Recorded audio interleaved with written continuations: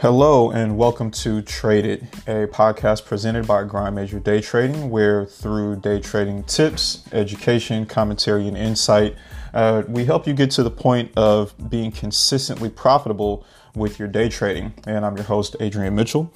And today's show is actually going to be called Don't Get Married.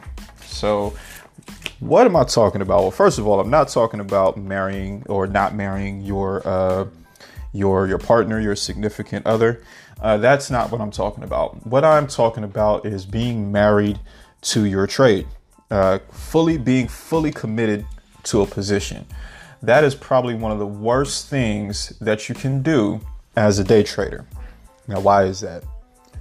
Because you don't control the market. So let's say, for example, you get into a buy position and that position is going against you. In other words, you thought that the market was going to go up, but it is continuing to go down. Why would you stay in that position? That is what I'm talking about when I say don't marry your trade. Don't allow your emotions and your feelings, your attachment to whatever you decided was going to be the direction of the market. Don't get so attached to that to where you don't get out of a losing position so that you can reassess the market conditions and possibly get in again to recover that loss and even close with a profit. Don't allow your emotions to do that to you. And your emotions will most certainly make you marry your trade. Okay. Your trades, to put it in kind of perspective, they should be dated. And in some cases, they should just be some one night stands, very quick. And in some cases, you should not even bother with it. Okay. I can't stress that enough. We as day traders and investors, although we would love to be able to control the market direction, if that were the case, we would all be rich. But unfortunately, that's not the case. Unfortunately, we are not the ones actually moving the market. We are following the bank. So the bank is aware of that. They're very well aware that there are those of us out here who have kind of, figured out the cheat code and are able to follow them with consistency.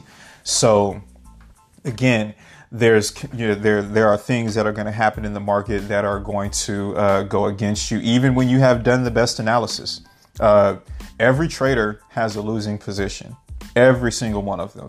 Every single one of us.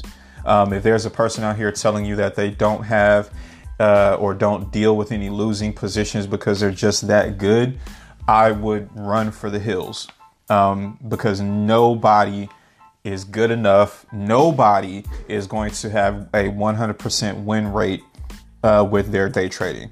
Okay. And that simply is because we don't control the market. So again, just to reiterate, when you're getting in your positions, and again, just actually kind of backtrack before that, before you even get into your position, you should already know where you plan to get out. So let's just clear that up first and foremost. You should know where you want to get out before you want to get in.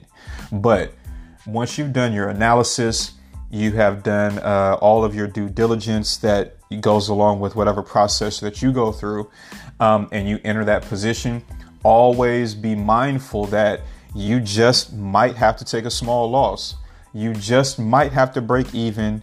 You just might have to settle with a profit smaller than you anticipated, or you might not be able to even get into that position because the market is not set up for you. But the one thing that you should never do is be married, be totally committed to one direction or another, because the conditions can change. They will change. And if you are not willing to recognize that change in the market and make that necessary adjustment, it will result in you developing some really bad trade habits. And quite honestly, you're never really going to get going. You're probably going to get really frustrated and quit because you're losing so badly. So, again, focus on your emotional control. Don't marry your trades. Date them, go out with them for a little while. Don't even bother with them in some cases, but never be fully committed because you just might have to change direction. All right. So hopefully you all enjoyed today's podcast. Again, this is episode 1. So being totally transparent, the episodes will be a lot better as it goes on. They'll be a lot more fluid. And we're actually going to be having some interviews and a lot of great stuff with the podcast as well. So thanks for listening to episode 1. I hope you got a lot of value from it. Please share it with a friend, share it with a fellow trader or an aspiring trader. And until the next time, you all have a productive and a profitable day. All right. Peace.